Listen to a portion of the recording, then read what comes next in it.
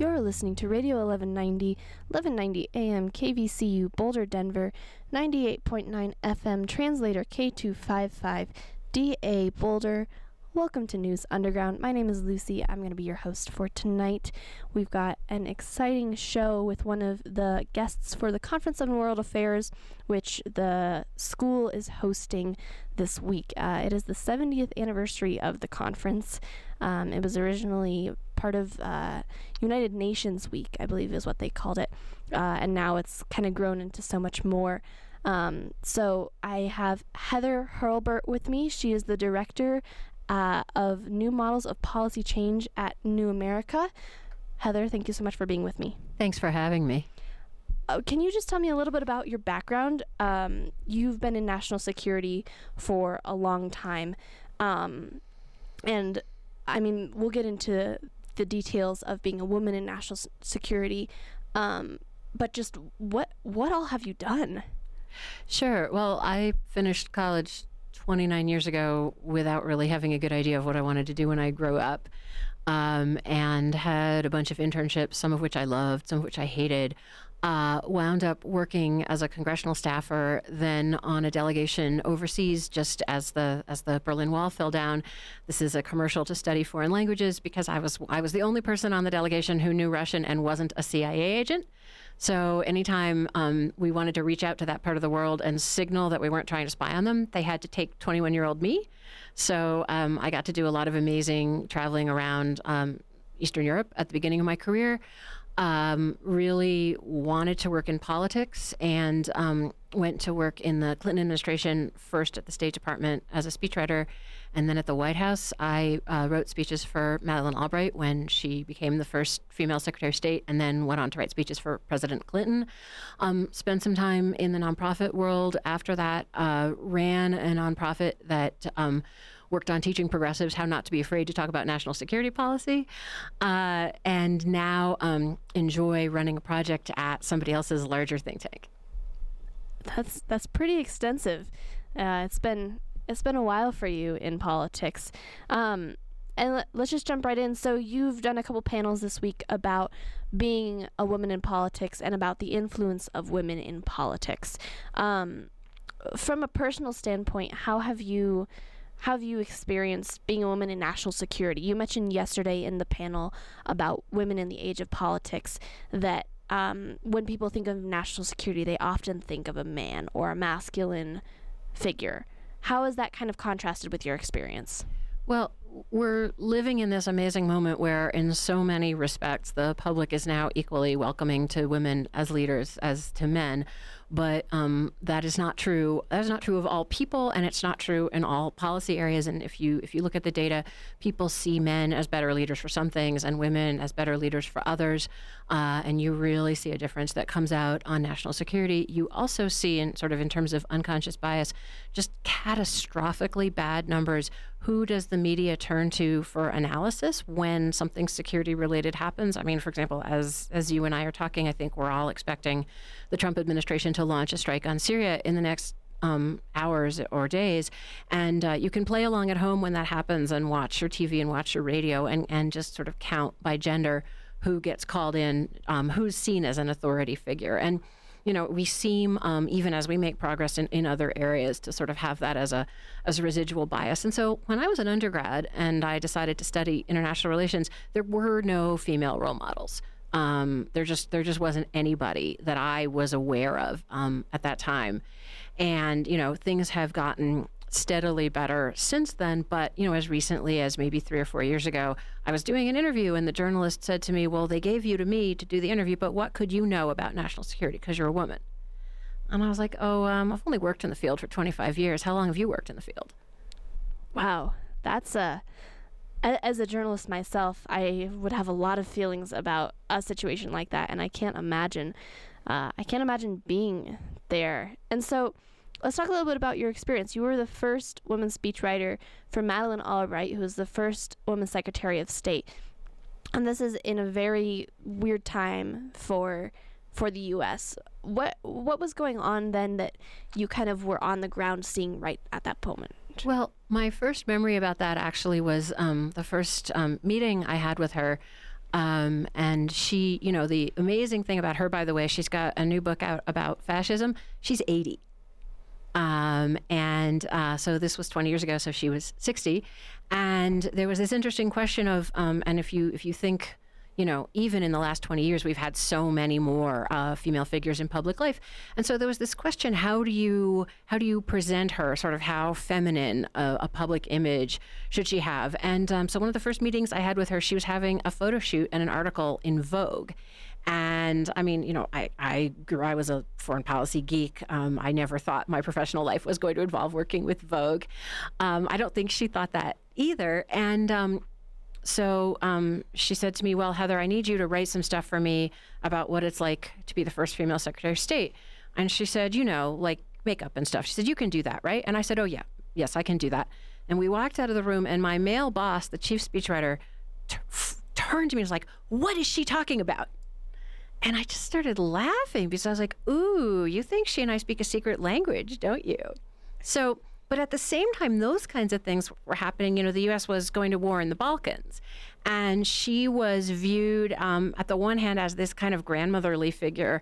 And on the other hand, she was viewed as this very hawkish figure that, in the perception of some people, took us to war in the Balkans. And of course, neither was true. She was a person with strong feelings on some issues like any other cabinet member. But she really blazed a trail by both being very, very confident in and assertive about her views, and also being totally unapologetic that she was female. She never pretended to be anything else.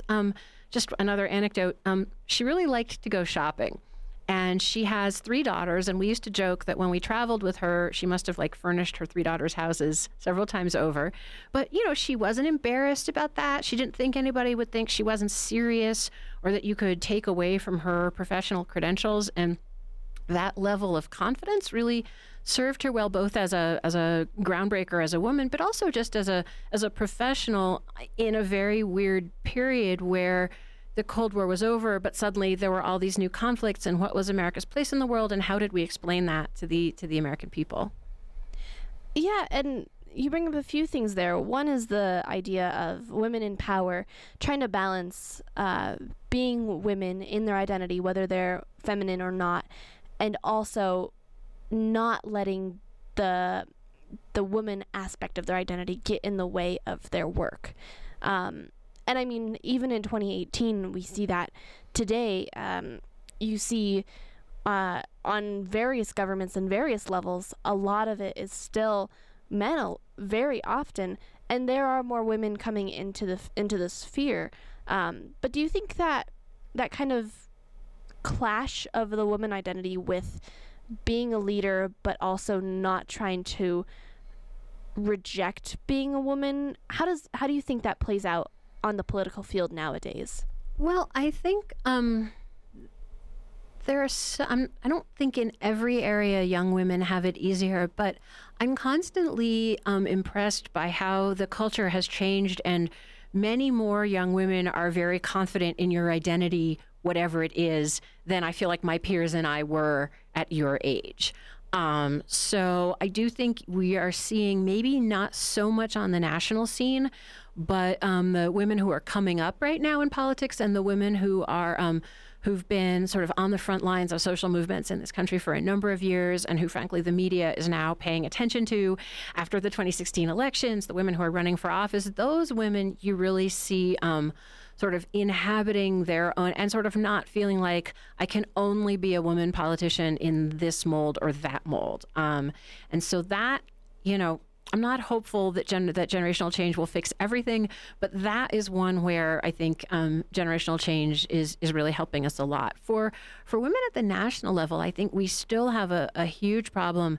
And I don't think it was an accident that Albright became Secretary of State when she was 60, at an age where we start to regard women as grandmotherly, and we no longer see them as sexually threatening or sexually whatever else, which of course, by the way, is also kind of not entirely true. But if people want to go on thinking that, that's okay. We can save that for another time. But so we're really, I think, as a society, still working on the idea of women who are in the prime of their lives as also being sort of fully fully leader agents. And I think, Nancy Pelosi is very possibly the greatest legislative politician this country has ever seen. And you can like her, you can not like her, you can think she's too liberal, you can think she's not liberal enough.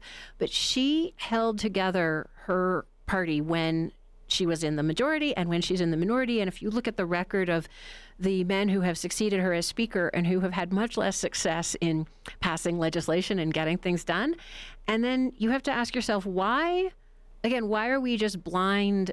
Why is she not sort of mentioned in every other breath as sort of possibly the greatest retail politician of her generation?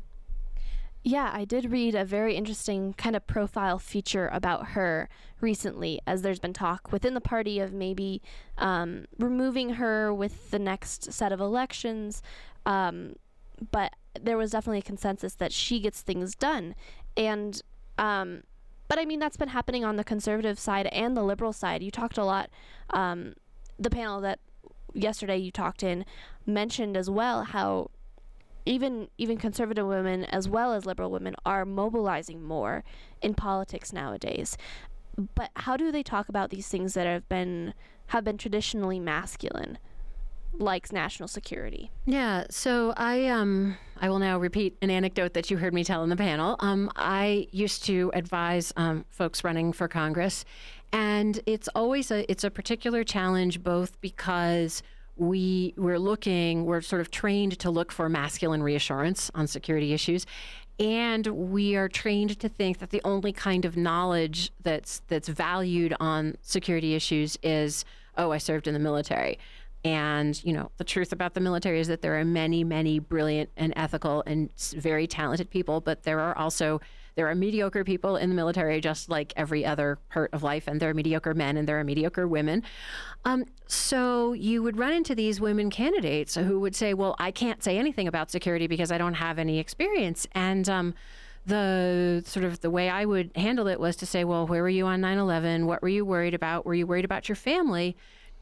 Then you're actually tapping into an experience that's more in common with most of your voters than someone who says, oh, I was getting ready to be deployed to Afghanistan. Most of us were not deployed to Afghanistan right after 9/11, but almost all of us had somebody we were worried about or something we thought about. And so as a woman, or as anybody, this advice is also good for male civilians, by the way, what you want to tap into is what is your experience around security that you have in common with the voters. And, once you go to that frame, because so many of us as women are socialized to think about other people's feelings and other people's needs, then you're actually kind of likely to do better if you can, and this is the same thing that I was always amazed there weren't more women speechwriters, because I felt like so much of my training as a girl growing up that I was very well positioned to sort of, nobody cares what Heather Hurlburt thinks about this development, but everybody cares, what would Madeleine Albright think about it? So you got to get into her head and think her way. And running for office, that's how you get around the problem of, oh, how is this voter going to see me as trustworthy on security? Yeah, I think that's a really interesting anecdote. It definitely goes back to the idea of tapping into emotion, because at the end of the day, we all just want to feel secure. And regardless of what party you are in or how you identify, that's always something in the mind, especially nowadays with all of the conversations around national and international security, local security, whatnot. And in this panel, you also mentioned there was some talk about how white women often act like white men when voting, wherein partisanship background and the race of a woman can overtake their gender. So people were hoping that women would kind of vote with their gender in the 2016 election. And white women did not really do that. Women of color overwhelmingly did so. But for white women, not so much. And then we have Boulder. And Boulder is a very unique kind of political situation. And it's mostly white in general. And so how does Boulder as a political situation, especially with things like security, kind of contrast with this national conversation and national picture of what's going on? Well, I live in something of an East Coast version of Boulder called Tacoma Park, Maryland, which is also a very liberal enclave. And the thing that I think is sometimes an unpleasant surprise to progressives is that we actually aren't as different from everybody else as we think we are. And there is plenty of sexism and plenty of sort of institutional or systemic discrimination in progressive institutions and progressive bodies. And we also find some of the same unconscious bias.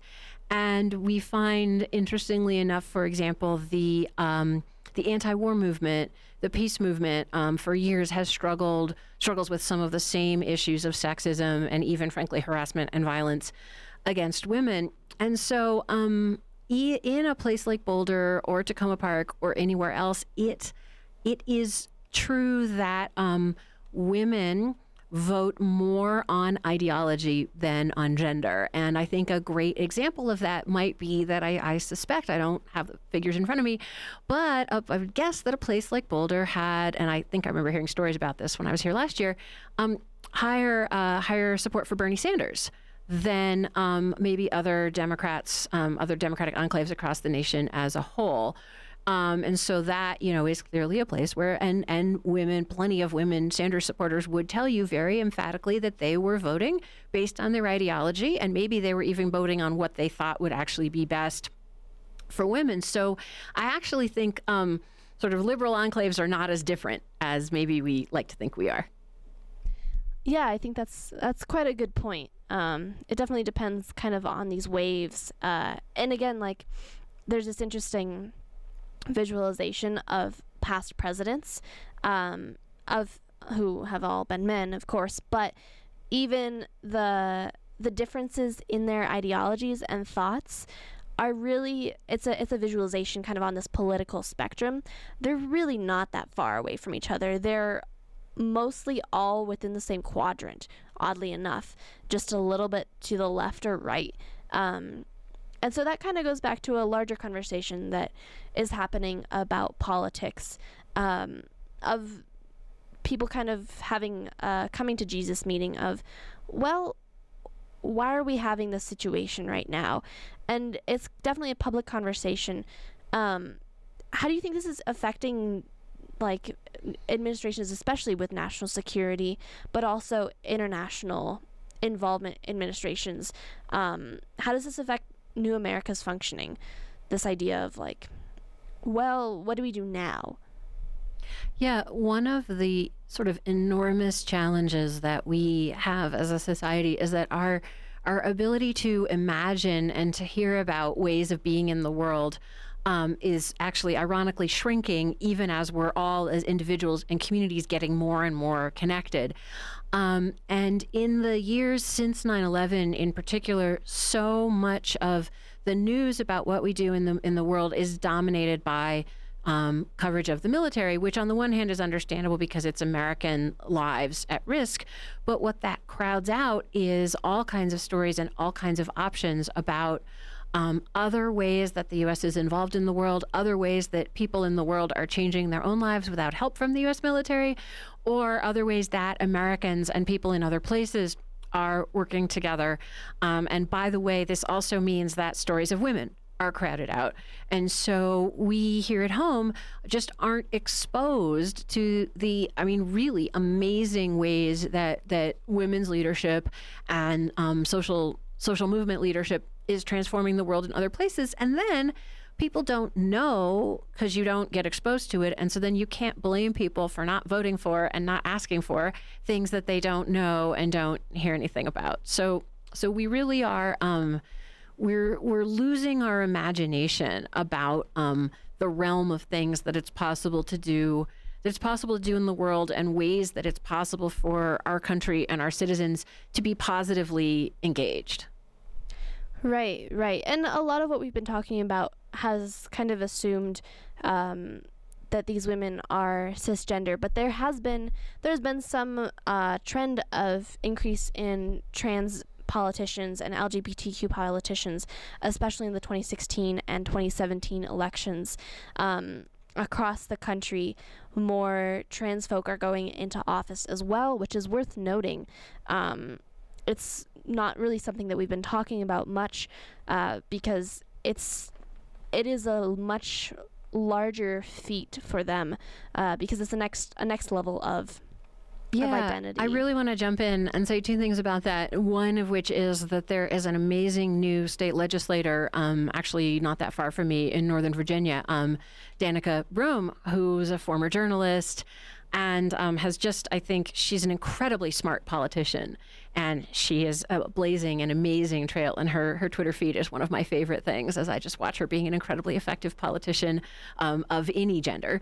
And the other thing that's playing out right now, actually where kind of all of these struggles that we've been talking about come together, is the status of transgender folks in the military, where the Obama administration moved very slowly, but did at the end of its tenure decide to allow transgender folks to serve in their preferred gender, a policy which was to have taken effect this past July. The president tried to block this policy by tweet, which then left us in this kind of awkward situation. Does a tweet count as an official order from the commander-in-chief? There were a number of lawsuits to block the policy. The administration then sort of convened a study group. There have been allegations that the study group was compromised by conservatives from outside government coming in. And also it cherry-picked the science so much that the American Medical Association and the American Psychological Association have spoken out against it. So, there are folks serving in their lived gender right now in amazing ways, and yet there are these lawsuits, and they're getting up and going out and risking their lives every day, sort of waiting to hear whether they'll be allowed to continue to serve. And in many ways, they although that struggle gets less attention, and it's one that many people are still not really comfortable with, but that is the most cutting edge of all the same phenomena we're talking about, that where security means men and man means one thing. Right. I mean, there are a lot of assumptions made in certain conversations that in 2018 we're starting to kind of break those down more. And that is definitely something I think the younger generation is doing a bit more effectively than the older generation. But yeah, no, I mean, the transgender military policies are still very much up in the air, and we're still sending troops overseas to various places for various reasons, and people enlist every day that don't know if they're actually allowed to or not, but they want to serve the country. And so this kind of brings us to something that we talked about before we came on air about the changes in global politics and in globalization. There's been rises in authoritarian regimes, in nationalism, and that might not seem super relevant to Boulder specifically, but it is in the sense of Boulder often kind of wants to maintain what's been going on. You saw in our 2017 elections, in 2017 and 2016, there were parties that were or rather groups that were advocating for the maintenance of Boulder kind of as how it is, and not much growth or expansion or change. And that's pretty endemic of a lot of places around the world. From a national security standpoint, where do you see us going in the next 10, 20 years? Yeah, I mean, the thing that you're seeing, and it plays out, as you note, differently in different places, but it does come from, many human beings are uncomfortable with change. The pace of change feels very fast. The level of thing that is unfamiliar or not what you chose has just created enormous backlashes of different kinds all over the world. And I think we actually make a huge mistake by walling off how we think about national security from how we think about community security. And I would note that actually conservative and populist movements in the U.S. and elsewhere, they don't see that, they don't make that distinction. And that can produce some outcomes that are really deeply problematic from my point of view.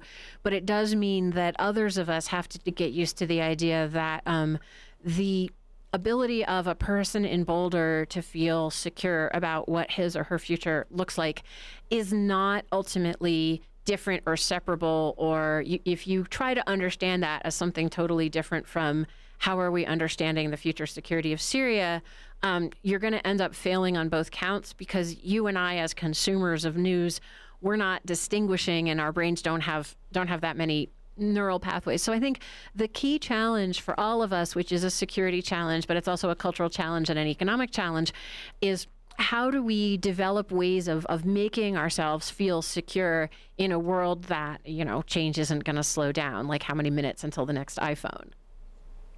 Right. And it has arguably felt much faster in the digital age, but even in the 20th century, change could happen in an hour. The world changed in an hour multiple times in the 20th century. It's changed in an hour, in a minute in the 21st.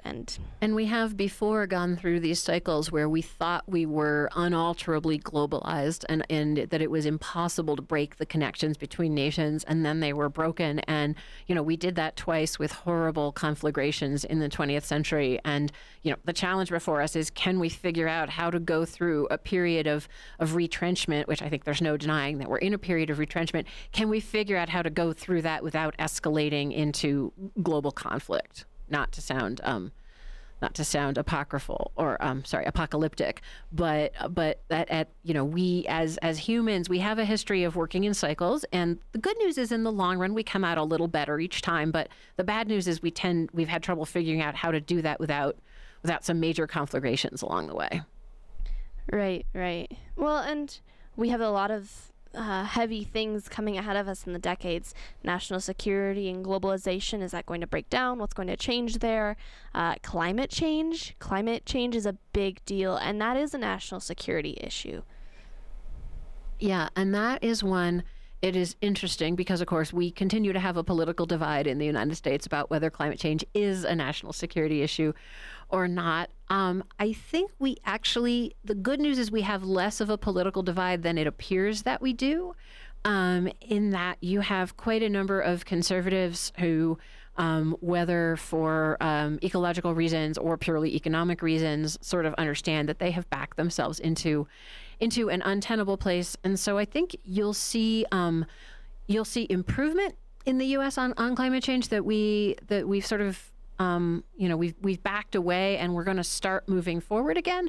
But the pace, which was already sort of slower than the scientists would like us to have. And the other place where I think we're really going to struggle is this question of how do you combine response to climate change with climate justice. And that I think turns out not to be a place where we have any kind of consensus, frankly, in the U.S.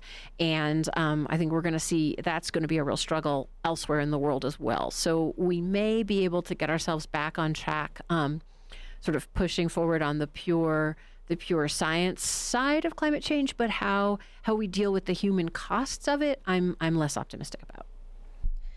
Right. I mean, there's been a lot of cities and states kind of diverging from Trump's decision not to be in the Paris Accords. I think Boulder is one of them where they've said, yes, we actually would like to be in Paris. We would like to be part of this because this is important to us. But I guess, kind of to close out, you've been someone kind of watching these things for decades, participating in them as well. How can the average person, average citizen of Boulder, but of really anywhere, kind of stay aware, but also how do you not just get pessimistic about the world? So ways not to get pessimistic. Number one, hang out with young people. Number two, I mean, as someone who lives in a great city, but a city that is way the heck too far from the mountains, enjoy the things you have here that you're fighting to preserve, and really make a conscious effort to get off news sites and structures of getting information that are just purely depressing and repetitive, and that you are, I mean, and we all do this. I do it too. I'm like, my hand is already, the minute she said close out, my hand started reaching for my phone to check my Twitter feed.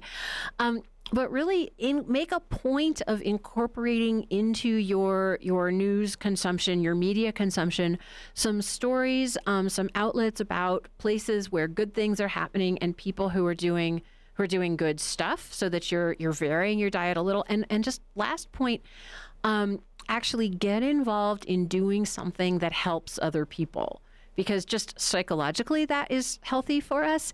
And you will then meet organizations and people who are just doing amazing stuff, because every single place in America, I don't care your political orientation, human beings are doing really great stuff for other human beings. And to do something where you're going out of your way to expose yourself to the better side of human nature, when the media is constantly exposing you to the consequences of the worst side of human nature, we all need that. It's a very selfish reason to engage in charitable or social service work, but it's actually a really good reason to do it. Yeah, I mean, Boulder has no shortage of those opportunities, that's for sure. Heather Hurlburt is the director of the New Models of Policy Change Project at New America's Political Reform Program. She's been speaking at the Conference of World Affairs here on CU's campus. She writes for New York Magazine and has published articles in many others, and also runs the Hurlburt podcast. Thank you so much for being with me, Heather. You are so welcome. I enjoy this place so much, and every year I meet and do new cool things, like coming on this radio station, that just make me more impressed with it. It's been lovely to have you. A quick update about all of the CUSG news that's been going on campus. The chancellor and the presidents were reported to have met sometime Monday to talk a bit more, as the chancellor had promised to have a meeting with them before making any action on what he would like to do. It's still unclear what happened in that meeting, and there has not been an official press release.